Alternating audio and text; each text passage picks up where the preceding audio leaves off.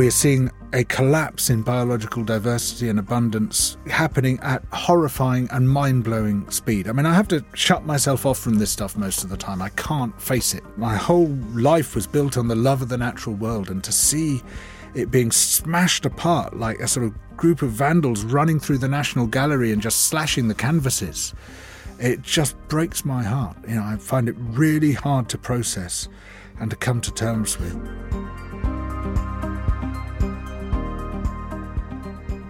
Hello and welcome to this new series of Confessions, a podcast where we talk to interesting, clever, well-known people and try and... George Monbiot's looking around. And we try and drill down into their sort of core beliefs and try and situate what it is they believe in terms of their life experience. And we're kicking off the new series with, as I've just said, the admirable George Monbiot, who I've known a few years, and we've had a number of conversations which have always been very fruitful, and I hope we're going to have another one. George, welcome. Thanks, Charles. Thanks very much. Very nice to see you, dear chap. You've been poorly. Are you feeling all right? Yeah, no, I'm great. So I had surgery for prostate cancer about 18 months ago, and it seems to have gone well. And I've worked out that with the sort of level of aggression of the cancer, probably around now I'd be dying a really unpleasant death if it weren't for the NHS. Because they caught it in time before it metastasised, but it was ready to go. It was sort of about to spread. And so, you know, it just makes me pretty amazed, actually, to be alive and healthy. And you're looking well. Yeah, well, thank you. No, I feel great.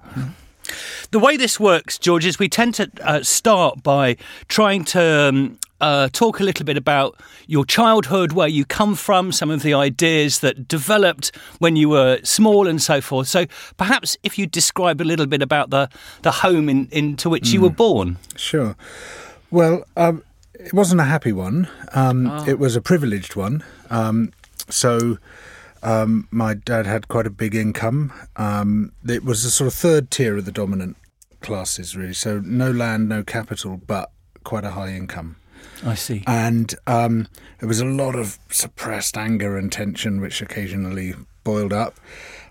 From almost the outset, I mean, I'm told that even in my pram, I was completely focused on the natural world. And, I'd follow the birds around with my eyes, and that was really where my interest lay. And it became the place I'd retreat to when things weren't going well.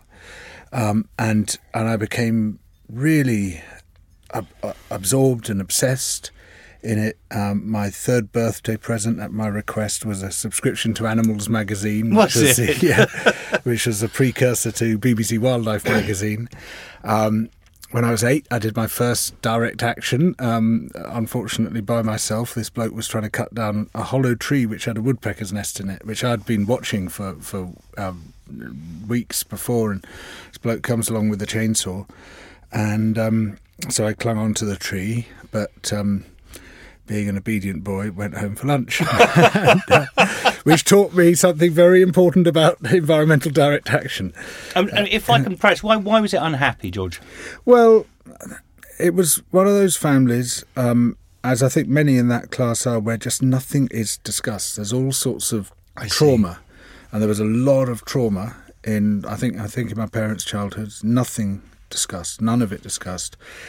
And then, as trauma began to accumulate in our own childhoods, partly as a result of that sort of inherited sort of absence of engagement with stuff, that couldn't be discussed either. So when I was 8, I was sent to a boarding school, a prep school, which was an utterly brutal institution. I mean, it's quite amazing. You know, you think, well, this is what happens to privileged children. They get sent to a boarding school. And psychologists now say, well, there's really no difference in terms of psychic impact on the child to being taken into care, except that your own parents demand it. And it was an extraordinary place. There was no pastoral care at all. When I turned up on the first day, really disoriented and shocked and frightened, I just didn't really understand that I was being left there for weeks, and I wouldn't be seeing my parents for weeks.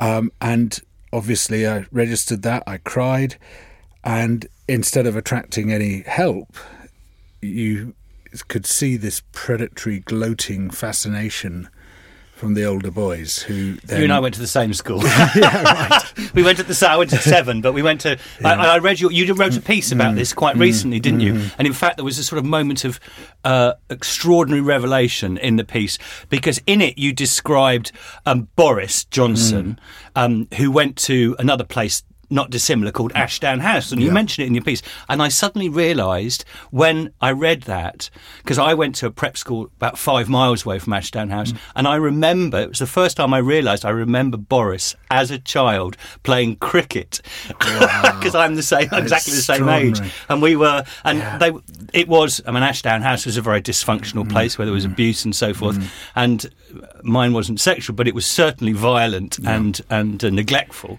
in the way that you describe. Well, in both our schools, I know there was a culture of sexual abuse, and it's been well documented in Ashdown House by Alex Renton, and that affects everybody. It's even if you're not directly the victim of it, and I'm glad you weren't, and I wasn't either. And luckily, I was I was school weirdo, so I was sort of left alone by the abusers. I wasn't sort of part of their circles of abuse at all. So my response to all that was really to bury myself in nature even more. So you retreated into the gardens or whatever there was there in the prep school. That's right, and and as these posh places were, it had lavish grounds, and so there were, whenever I had a spare moment, which wasn't very often because your time is very marshalled, but they had to let us go at some points at weekends because they couldn't control us all the time. I could bury myself in the woods and in the ponds and in the sort of forgotten little corners and really retreat completely from this place I found terrifying and horrible, and I didn't understand it at all and wasn't understood by it either, where, teachers and boys combined to abuse people. I mean, it was just extraordinary that this was permitted, and that there was no attempt whatsoever to prevent any of the horrible things that were done to children there. Before we follow up on the natural world, which is obviously going to form an important part of our conversation, perhaps I just say something. You could say something about the more political, more sort of political sort of values, as it were, that were going on. Because your dad was a Tory, wasn't he? That's yes, right. That's right. So it was a Tory household. Yes, it was.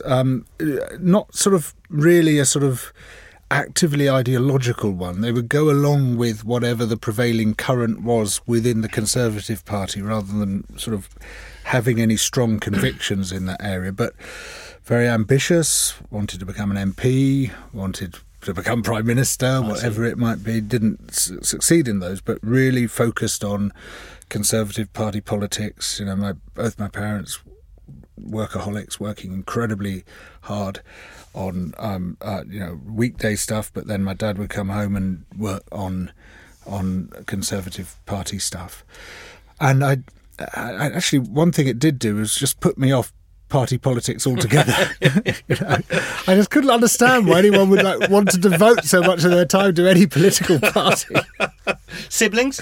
Yes, 2 sisters. Both younger than me. The one closest to me in age, she died, I think, directly as a result of her schooling. Wow. She went to another boarding school, even more brutal than mine, where, in this case, the staff joined in with the nighttime bullying. They would come and pile in on the girls who were, like, at the bottom of the pecking order, and my sister Catherine was.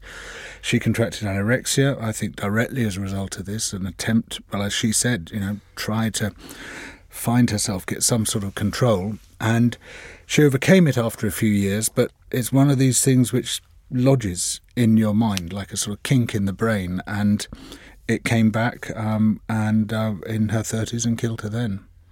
I'm so terribly sorry. It's just this is a system. I mean, and these are outcomes of this completely brutal and dysfunctional system which also governs the nation. I remember when I was at prep school, and I think this is sort of shapes so much of what happened to me in terms of my sort of political imagination.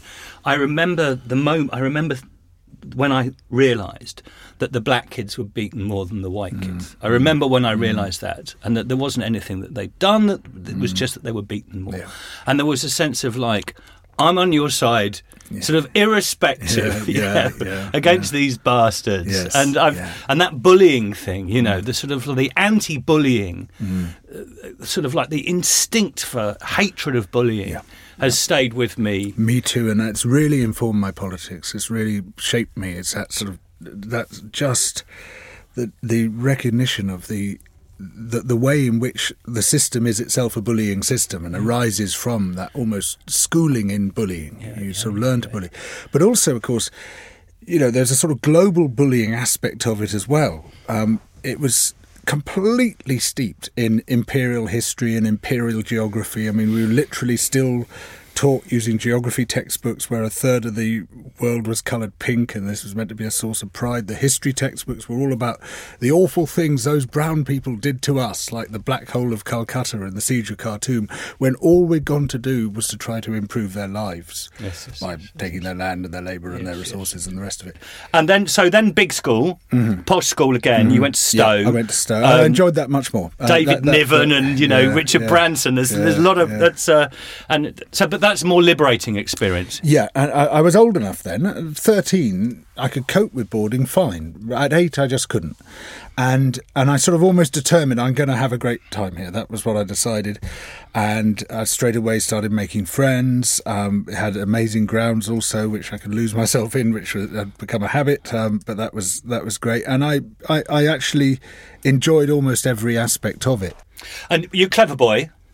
Yeah, I did. Top set sort of thing? Yeah, no, I academically, I mean, this was part of the problem. I was crap at sport and really good at academic stuff, which straight away puts you in the corner of the outsider and the unwanted, because, sort of being a swat was as much of a crime as being bad at sport, which was, being bad at sport really was seen as a moral failing because you weren't a team player. I literally wasn't a team player because for a start I had glasses, I couldn't see a damn thing. And for a second I had this undiagnosed allergic rhinitis which had literally stuck all the mucous membranes in my nose together. So I was a mouth breather.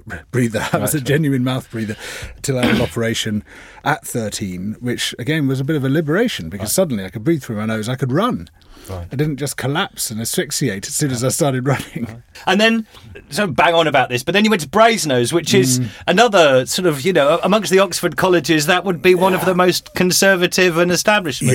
Yeah. I started going down the list when I went, you sent to say, right, go and choose a college. And so I started with Balliol, as it was the first in the alphabet. And then I thought that was quite nice. And then I went to Brasenose. I liked the architecture.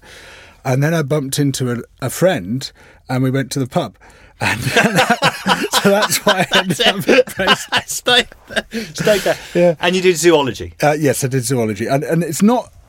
these days, I wouldn't go to Oxford. I think there's some fundamental issues with it, which have recently just come up with this appalling treatment of the blind black student in the Oxford Union who was dragged out by his ankles, and it's which to me is almost a metaphor for the whole system there. There are a lot of things wrong, and I tried to join in with this very dysfunctional culture and really, I fell flat on my face. Literally in a drunken stupor quite often.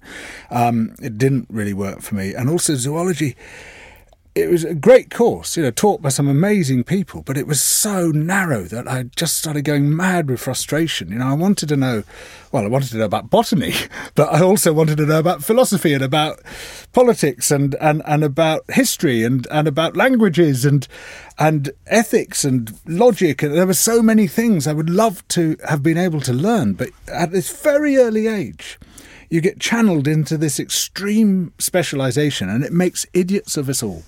Do you think there might be people listening to this who want to push back a little bit on you and say there was enormous privilege in this, what we've just described and so forth, and sort of kicking against it and sort of bemoaning it a little is a bit, I don't know, maybe it feels a bit rich. I totally get that. I completely understand that. But I think we just have to be really clear-eyed about this system. And we have to understand that this is a system that exploits everybody. Of course, the thought which occurred to me constantly, even in my childhood, was, bloody hell, if this is how they treat their their own members, their own class members, how are they treating the rest of the world? How are they treating everybody else? And it's a system which instills privilege, breeds privilege, creates a sense of entitlement coming out of that. But it's also this profoundly dysfunctional system which screws everybody up. It screws the participants up, and it screws the people they come to dominate up. So I'm not embarrassed about kicking against that system. In fact, I think I have a moral duty to kick against that system. So you leave your educational, and then suddenly the world opens up before you. And so what is it you wanted to do with your life when you're about to leave Oxford? There was only one thing. I mean, I was still obsessed with the natural world, but I even in my childhood, becoming aware of just the massive threats it was under and the huge damage being done. So I thought, the one thing I want to do is to become an investigative environmental journalist. And such things didn't exist. There were no investigative environmental journalists, as far as I knew, in Britain. And I wanted to make programmes for the BBC in investigating environmental horrors around the world. So I eventually got the job with, I quote, "You're so fucking persistent, you got the job." It was easier. This was the head of the BBC. This was the head of the natural history unit at the BBC. It was easier to give me the job than to refuse the job, because I just spent a year and a half just banging my head against their doors. The last year and a half at university, and so they wanted me to start during my finals. And I managed to get 4 weeks grace, and I loved it, and it worked incredibly well. I mean, we cracked some massive stories. In those days, the BBC was this really bold investigative organisation which was going to go out and get the bastards, and I loved it, and I was good at it. And how did you know? Can I just retrace a little bit, because this is quite, in terms of the sort of feeling of environmental catastrophe and all of that sort of stuff. Those are things that we are familiar with now. But I think back in the times that you're talking about then, that was not... When was your first sort of awakening to the idea that the planet was in some sense in peril? Well, it's a good question. I don't know the exact answer. I mean, I know that I just spent almost reflexively my whole childhood fighting the little instances of environmental destruction. I mean, at my prep school, I was called Save the Moles Monbiot, because I would go around kicking off all the mole traps, to the massive disgust of the groundskeeper. So, he hated you. Yeah, he really hated me. One, because it was his job, and two, because he sold the skins. I see. So deprived him of income, I'm afraid. But And I would literally get in. I mean, I once got into a fight with a whole bunch of boys because they were killing all these bees, which were coming out of this bee's nest in a clay bank. And I was saying, "What are you doing? This is ridiculous." And they, "We've got to kill the wasps." And they, "Well, A, they're not even wasps, and B, why do you want to kill them anyway?" And they were so insistent that they were wasps, and I was so insistent that they were bees, which they were, that it came to blows, and I got beaten up over it. So there was always that element, and I was always, but you know, so I joined Friends of the Earth, and you know, got their bulletins, and there was a sort of whole sort of samizdat literature, sort of small environmental groups, Earth First later on, just publishing stuff about what was really going on, which just was scarcely touching the media, any of it. So, and in these cases, as soon as we started to establish a reputation for doing investigative programs, people started coming to us with some really powerful stories. And so one of my programs won a Sony Award. We broke international news a couple of times. You know, it was really great. And I thought, well, this and is... you got under people's skin, didn't you? We really I mean, you had some angry. hairy sort of like hairy times in... Well, that came later, actually. I see. That came later. So I did that a couple of years. Okay. And then, beginning of 1987, Mrs. Thatcher launched her coup against the BBC. It had made programmes like Maggie's Militant Tendency about the people who'd been fascists in their youth who were in her cabinet, and Secret Society about unauthorised spending that the government hadn't got Parliament to approve, these secret programmes. And she went absolutely ballistic and forced the Director General, Alistair Milne, to resign. And the very day after he did so, my boss came into the office and said, "That's it, no more investigative programmes." I said, "Well, sorry, what do you mean? How can you not have investigative programmes?" He said, "We've had it from the top, no more investigative programmes." I said, but investigative programs is journalism. You don't. Journalism is what other people don't want you to find out, right? That's investigative programs. He said, look, don't argue with me. He said, I'm just passing on what I've been told. There's no more investigative programs. And it was on that day that I thought, I was devastated. Because that was my life plan. I was going to just stay at the BBC, carry on doing that. That's all I wanted to do. And so I sort of instantly started planning. And on that day, I thought, I'm going to have to leave the BBC. There's no option about that. But I was working on this very big story about the Indonesian transmigration program, about the Suharto dictatorship's plan to move hundreds of thousands of people from Bali and Java out into the outer islands of Indonesia, to sort of turn the whole thing into this sort of single coherent state, these 14,000 islands spread across an area wider than Europe, with hundreds of different languages, hundreds of different peoples. We're going to Indonesianize Indonesia. That was his approach, with some really brutal consequences for people and for the living world. And this hadn't been covered, and it was being backed by the World Bank, by the US government, by the UK government, and I just thought, this is such a huge story. Why isn't anyone covering this? So I was going to do it for the BBC, and when that wasn't possible, I left the BBC, took it to a publisher, and said, "Look, I'm crazy enough to go out and do this. It'll be a great story, whatever happens." And they backed me. So I then phoned up my best friend, Adrian Arbib, who's a photographer, but was at the time stuck in this job he hated. And I said, "Listen, Adrian, I got this offer from a publisher to go to Indonesia. Particularly want to go to West Papua, this occupied territory where it's all kicking off. It's extremely dangerous." And he said, "Yes."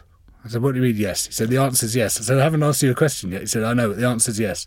So these two 24-year-old idiots, just sort of like, yes, we're going to go out and get this story. And of course, this is why wars get fought. You really, danger applies to everyone else. It doesn't apply to you.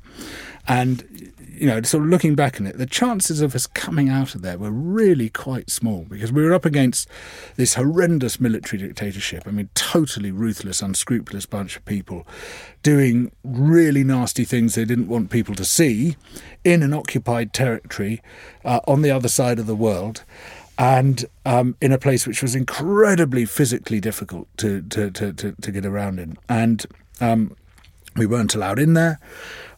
We tried for weeks to get what they call a Surat Jalan, a pass to go to West Papua, which was a place we needed to be, and we couldn't get one. And then one day I was walking down this corridor in the Central Police Office in Jakarta, looking for a drink of water, and I saw this door ajar which said Head of Immigration Police on the door. So I thought, in my very sort of English public school way, I will go in and reason with the chap. That'll sort it out.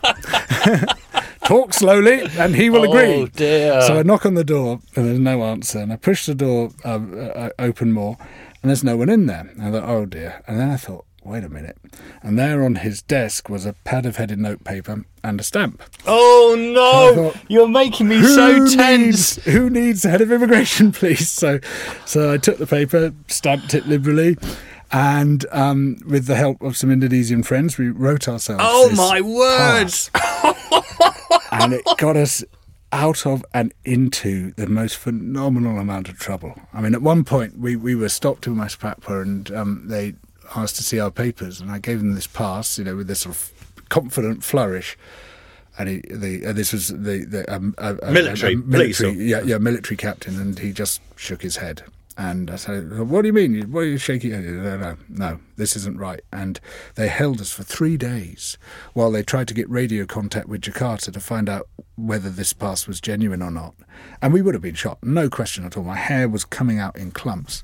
They couldn't make contact, and so they let us go. And you must have been absolutely crapping yourself. I literally was crapping. My guts were like, like I had amoebic dysentery. That's how it felt. I was so. We were convinced we were going to be killed. Absolutely convinced. But we wanted to get to the south of West Papua, where things were really kicking off. There was masses of migrants had been brought in, huge fights with the indigenous people whose land they'd been given, mass environmental destruction. And we found the only way we could get there undetected was to walk. We could get to the Central Highlands, a little town called Wamena in the Central Highlands, and then we had to walk for 4 weeks to get down to the south. And it was incredible and terrifying and astonishing the whole way. I mean, we walked up through places with absolutely no contact with any outside culture at all. They were just places with an incredibly rich culture of their own, but no metal. People still using stone tools. We walked into settlements where they had literally never seen an outsider, the people there, a person who wasn't West Papuan. And then we got up to the top of the mountains, about 14,000 feet, and this amazing karstic scenery. And from the top you could see about 200 miles, and at night you couldn't see a single light, nothing. It was just rainforest and then the sea. Really extraordinary. There's nowhere like that on Earth today. And then we went down the other side, and on the other side of the mountains was completely uninhabited and had been for about 30 or 40 years. No one could tell us why. And it was trackless, and we instantly got lost. And we were with 2 West Papuan guides, but they obviously were as lost as we were. And we were just trying to fight our way south, but all the time we were coming across these sheer cliff walls. And we ran out of food within a couple of days because there was no one to buy food from. And so we ended up eating insects, rats, snakes, anything. But for 3 days we didn't eat at all. And we were genuinely convinced that we were going to starve to death. Each of us lost a couple of stone. We got these leech bites which wouldn't heal because we were vitamin B deficient, and so they just started getting bigger and bigger and starting to ulcerate. I got swept away down the mountain river and just got rescued by Adrian before I drowned. It was extraordinary, but eventually after an amazing set of adventures, we came out down to one of the big rivers flowing south and managed to get a dugout canoe, and then went on by canoe and came out into the very place we wanted to be. But it was just the sort and you of got the story. We got the story. We saw these sort of horrendous things were being done.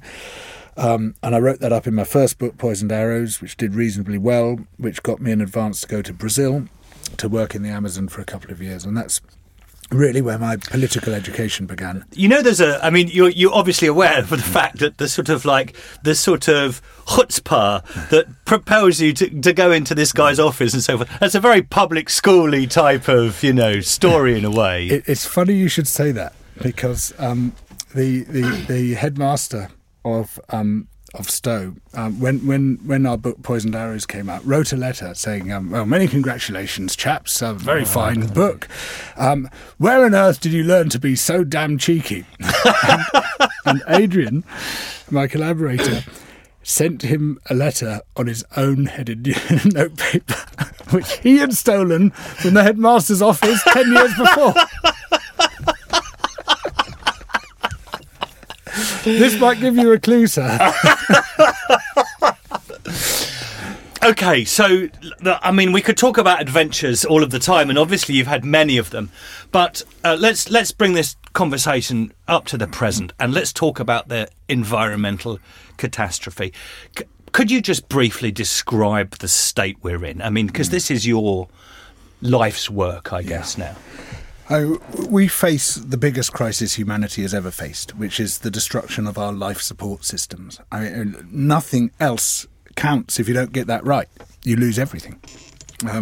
There's everything that we take for granted, that like our food supply, our water supply, our economy, our social structure, our civilization, all of it is entirely dependent on a habitable planet. And with extraordinary speed, much faster than scientists were predicting, much faster than even my worst nightmares, we are seeing this window of habitability beginning to shut.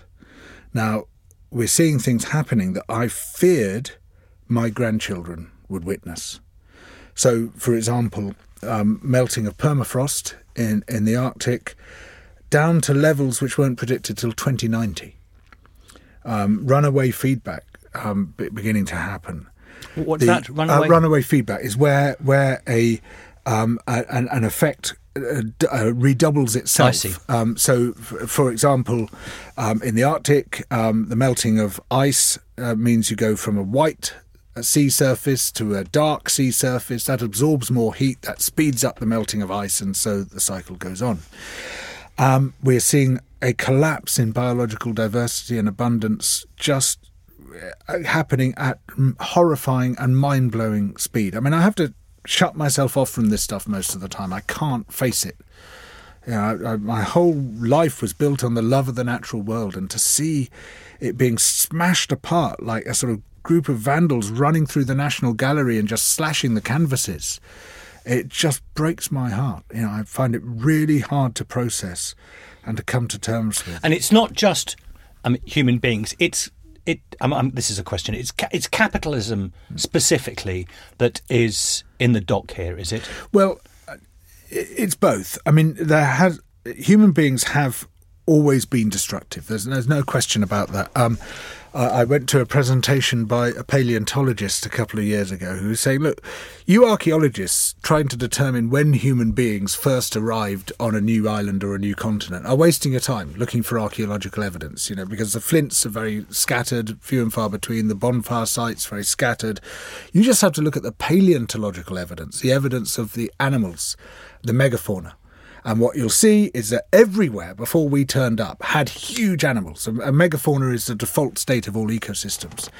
And you can plot the exact moment when human beings turn up because suddenly they fall off a cliff. You'll see the fossil record full of your mammoths and mastodons and giant ground sloths and short-faced bears and elephant birds. And we kill them all. Tortoises, and we just kill them. Bang, they're gone. And it happened again and again. And the only reason we've got any megafauna anywhere on Earth, any elephants and lions and stuff... Megafauna is big animals. Big animals. Is that those are the places where they co-evolved with humans and realised how dangerous we were. But wherever we turned up in a place where they hadn't encountered us before, they would just stand there while we mowed them down. And everywhere had these monsters. There were monsters all over the world, including in the UK. I mean, we had straight-tusked elephants in the last temperate period in the UK, the previous interglacial, when they excavated Trafalgar Square. In the river gravels there were bones of elephants, bones of hippos, bones of rhinos, lions, hyenas. In Trafalgar there were Square. Lions in Trafalgar Square as well. Real ones. Before Landseer got to work. Yes. And the Thames was full of hippos. There were loads of them. I mean, the Trafalgar Square was stuffed with hippo bones. Same species. Why don't I know this? It's incredible, isn't it? I mean, you know, this living alongside foxes and badgers and hedgehogs and jackdaws and pigeons and all the familiar wildlife that we have today. A megafauna. This was the default state of all ecosystems, was to have huge animals. The same at sea until a couple of hundred years ago. I mean, all around Britain's coast, massive whales, huge shoals of bluefin tuna storming up the coasts, leatherback turtles, you know, I mean, just enormous animals everywhere you look. There are probably great white sharks around the British waters as well. And the impacts have been astonishing. But, yes, capitalism massively multiplies, amplifies those impacts for quite simple reasons. You know, you don't have to be ideologically opposed to it to recognise these reasons. One is that it depends on economic growth, on continued growth. Growth is the aggregate of everybody's attempts to make profit and to expand their own wealth, which is absolutely fundamental to capitalism. Capitalism is said to fail when it can no longer generate economic growth, which would be fine if the planet were growing at the same pace. But it's not. It's a finite planet. And to pursue perpetual growth on a finite planet is necessarily a recipe for disaster. But it's got a couple of other features as well, which make it an innate enemy of the living world. One is this extraordinary assumption at the heart of capitalism, which is almost never even noticed, let alone examined, which is that the money you've got in your bank account, or the money you can borrow, translates into a right to own natural wealth. So if you have enough money, you can buy a tract of land, or you can buy a private jet which consumes produces massive amounts of carbon dioxide, changing the natural wealth of the atmosphere. Or you can buy bluefin tuna sushi. Or you can line your yacht with mahogany, or you can have a number of super homes scattered around the world, all with massive environmental impacts. There's no obvious right or justification which says money should translate into the purchase of something which belongs to everyone and no one, but that is an innate feature of capitalism. And then the third feature is the assumption that we can all strive for private luxury. And we can just keep on accumulating private luxury. I mean, it fits in with economic growth, but it's not quite the same thing. Now, when you stand back from this, you see, actually, this is just physically impossible. I mean, if everyone in London had their own tennis court and swimming pool and art collection and playground, London would cover half of England. England would cover much of the world. Where would everybody else live? There's not physically enough space and not ecologically enough space either. But it's a fundamental assumption of capitalism that that's the trajectory we're all on. So I agree with all of this. I completely agree with all of this. And this analysis I totally share. But what you do get within the environmental movement is those who often argue that growth is still possible because technology is going to come in as some sort of deus ex machina to solve all our problems. Now, I'm suspicious of all of that and suspicious of that use of technology. Are you as well? So this is the argument they call decoupling. They say we can decouple growth from material resource use. And they say, look, with efficiency and with a switch away from goods to services, we'll use less material resource even as the economy grows. That's called absolute decoupling. You also have relative decoupling, where you say we'll use less material resource per unit of economic growth, even if material resource use grows. Absolute decoupling of material resource use has been demonstrated nowhere on Earth ever. The only time we see less material resource use is when we have less economic activity. Like the collapse of the Soviet Union, we saw massive recession, there was less material resource use. But where economic activity is rising, never in human history have we yet recorded an instance of absolute decoupling. Relative decoupling was happening in the last 2 decades of the 20th century. We saw less material resource use per unit of economic activity, even though there was more altogether because of economic growth. In the first 2 decades of the 21st century, there's been a recoupling, and we've seen an increased use of material resources per unit of economic activity. It turns out that the service industry is phenomenally resource hungry. And a switch from goods to services, paradoxically, means the greater use of goods, the greater use of materials. So here we are sitting in this lovely studio with its sound baffles and with our microphones and with the recording equipment and with the camera pointed at us and with the other guys in the cubicle doing their thing with all their lovely equipment and their speakers and stuff. We're service industry. This is entirely service, but it's completely dependent on goods.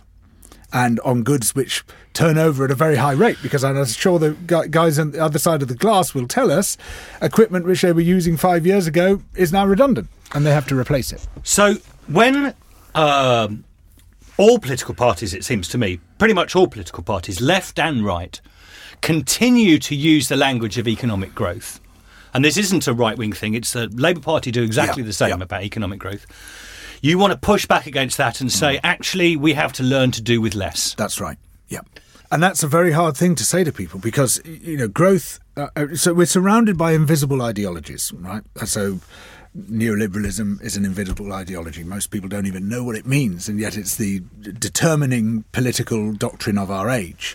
Consumerism is an invisible ideology. It's a very powerfully enforced ideology, constantly ramped up, not just through advertising and marketing, but through the entire media, basically saying you can be one of these glossy, happy, beautiful people surrounded by material goods, or you could be a loser. And it's this very, very powerful ideology which has been invented. I mean, it's only a century old, yet we think it's always been there. We imagine that people were always trying to just accumulate more and more stuff. It's simply not true. And growthism is an ideology. It's this belief that we can't be happy, that our lives can't be fulfilling. I think it's a spiritual vacuum as well as I mean, you're quite right to analyse that, but it seems to me that you want more stuff because there's some sort of, I mean, I'm not trying to press what it is that I do, but I mean, there is some sort of spiritual vacuum that's being filled with the shopping centre. It's very interesting you should say that. My father-in-law was evacuated to North Wales. He grew up in the Liverpool Docks area. And he and his brother, when they were small children, were evacuated to North Wales into the house of a very very religious woman, nonconformist, I think Methodist. I'm not completely sure about that. Who was living in what anyone would now see as appalling deprivation and poverty in this tiny little shack with tiny little windows, hardly any light, no electric light, no running water, and he's an economic historian, maybe partly because of this. I don't know why, but he's got a very good objective view of all this, and he says, well, she had no material aspirations whatsoever. That wasn't the direction of her life. All her aspirations were spiritual and community aspiration. As far as she's concerned, what she had was fine. That was enough, and she had a concept of enough. She wasn't starving. She didn't get cold because she didn't feel it. She didn't need the light because she'd never had the light. But she had a different light in her life. And I'm not saying that, a spiritual life is necessarily always the answer to this, but you're right in saying that consumerism is one of the ideologies that has usurped other and entirely different forms of aspiration. OK, I've got to stop agreeing with you. We've got to try and find something that we disagree upon, George. So I'm going to talk about Brexit just for a second, because it'll feed back to, I hope, what we're just talking about now.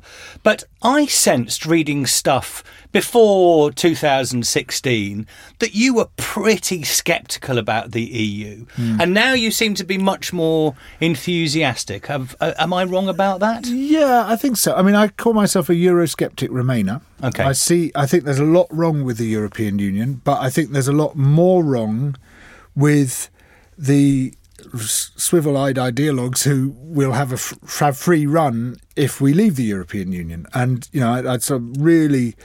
I'm deeply worried, particularly about a Tory Brexit, because of the trade deals they're likely to strike, particularly with the US, where we would just be squashed and have to accept all sorts of appalling things happening, probably to the NHS, which has saved my life and that of millions of others, and to our food and God knows what else. This is.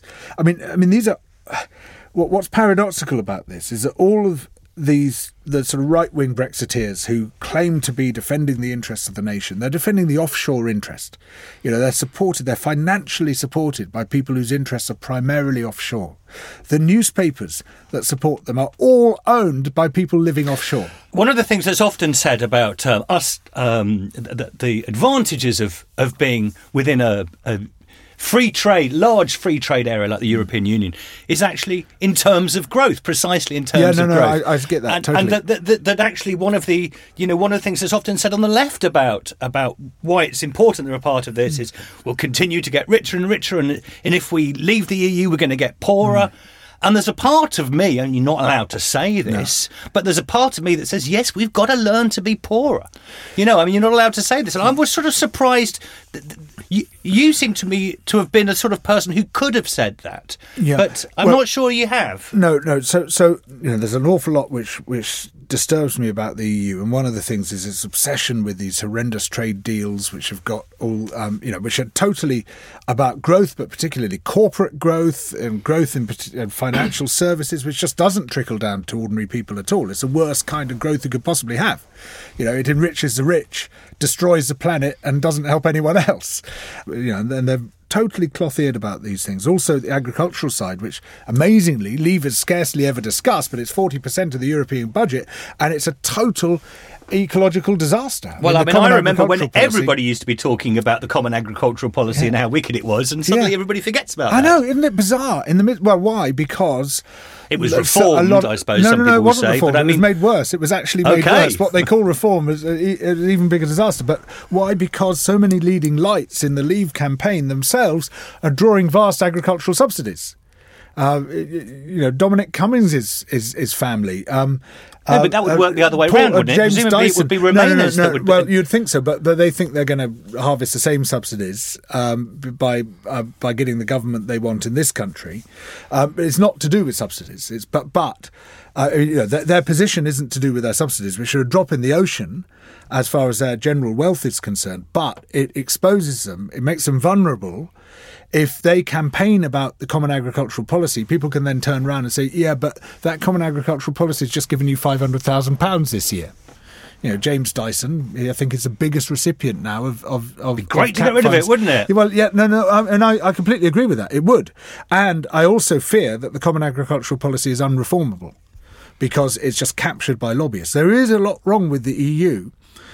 I think they, and it's not, it's not for love of the EU that I voted Remain. It's for fear of being outside the EU and the just rampant turbocharged capitalism that is quite likely to result. Are we too late? I mean, how do you, when you read all the Dark Mountain Project, Paul Kingsnorth type of people, I read that and I find myself, there's a little bit of me that finds myself nodding along and thinking, however much I want to be upbeat about this, I cannot see any way in which we're going to defeat the forces that are destroying the planet. Well, I can understand why people are running for the exit. But generally the people running for the exit are the ones who have got an exit. And at the moment there are hundreds of millions of people on Earth who have no exit at all. And the more we give up, the more the walls are going to close in on them. I understand the desire to be optimistic and the desire to fight and so forth. But presumably you must have dark nights of the soul quite regularly where you actually think, actually, we've lost. Of course. I mean, that thought is always there, but there's no definitive point of loss. It's not that sort of we've lost everything. We haven't lost everything. We might have lost coral reefs. We've almost certainly lost coral reefs, and that I can't even bear to look at that. I mean, that's just such a horrible, horrible thing to have in my mind that I just won't even have it in my mind, which is, I know it's a failing. I should be writing about it, but I can't face it. I literally can't face that. But it doesn't mean we've lost everything. Maybe a lot of the victims of Hurricane Idai or Cyclone Idai in Mozambique, they lost pretty well everything. Some even lost their lives.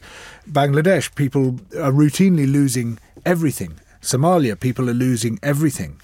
But the more we say there's nothing we can do, we give up, we've lost, the more people will actually lose definitively, will lose everything, including their lives. And I think we've got a moral duty to fight for everything we can save.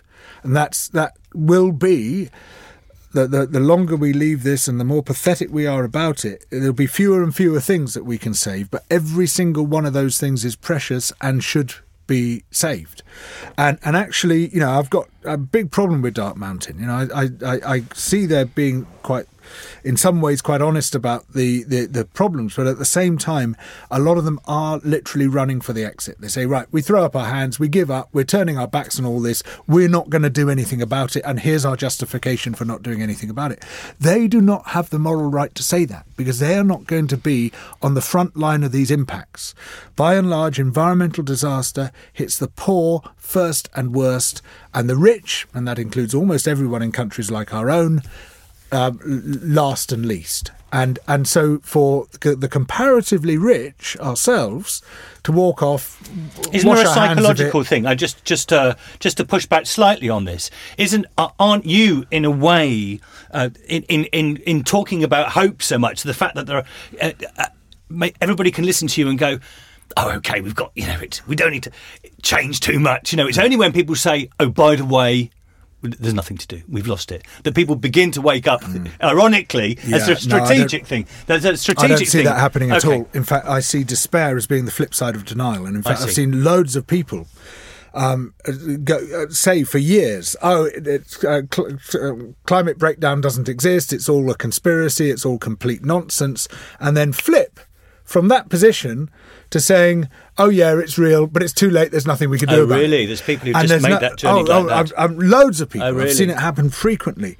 And they're both forms of denial. And there's no intervening stage where they say, yes, it's real, therefore we have to act. And that is the point where we all should be. We must be acting Extinction on it. Rebellion, the rebellion...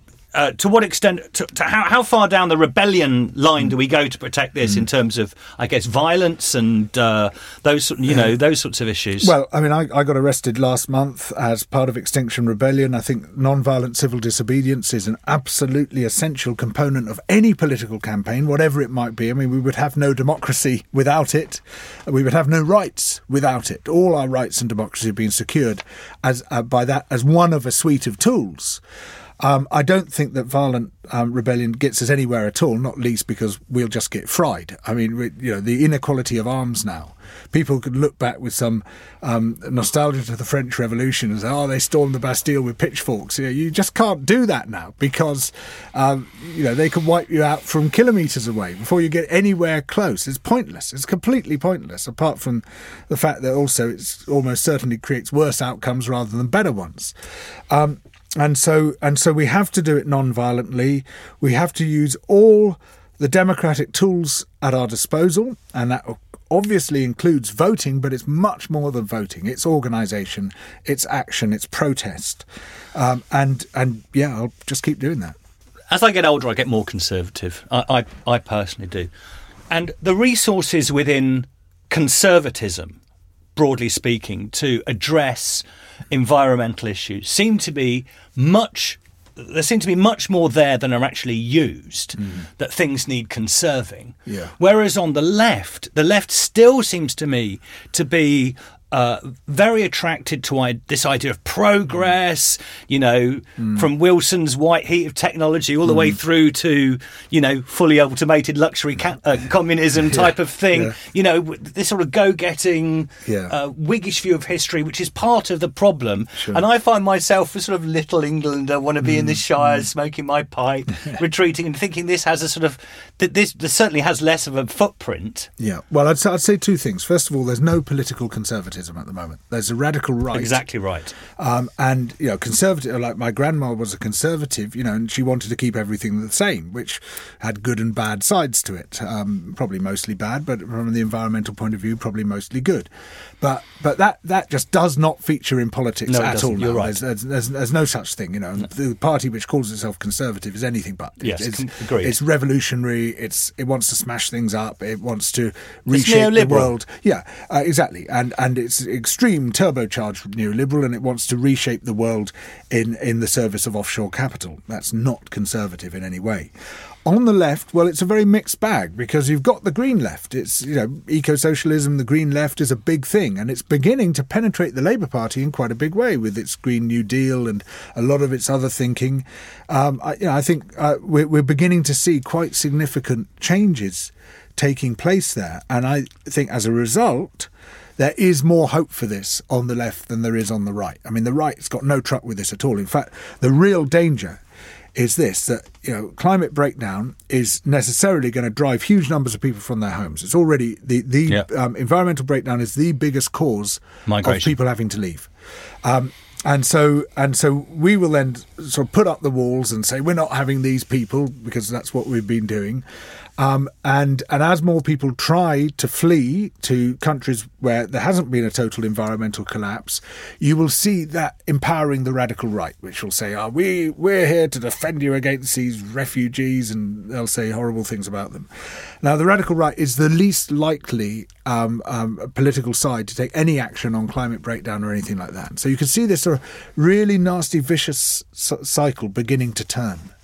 And we just have to prevent that from happening. One, by making refugees welcome and by fighting back against that rhetoric, but two, by preventing these complete catastrophes from taking place. George Monbiot, thank you very much indeed. Thank you, my friend. Thanks, Giles. Great. Thank you for listening to this episode of Confessions with me, Giles Fraser. If you're enjoying the podcast, please do rate and review it. And do subscribe wherever you get your podcasts. I'll be joined by another guest next week for another episode of Soul Bearing, and I do hope you'll tune in then. And do check out the website unheard.com.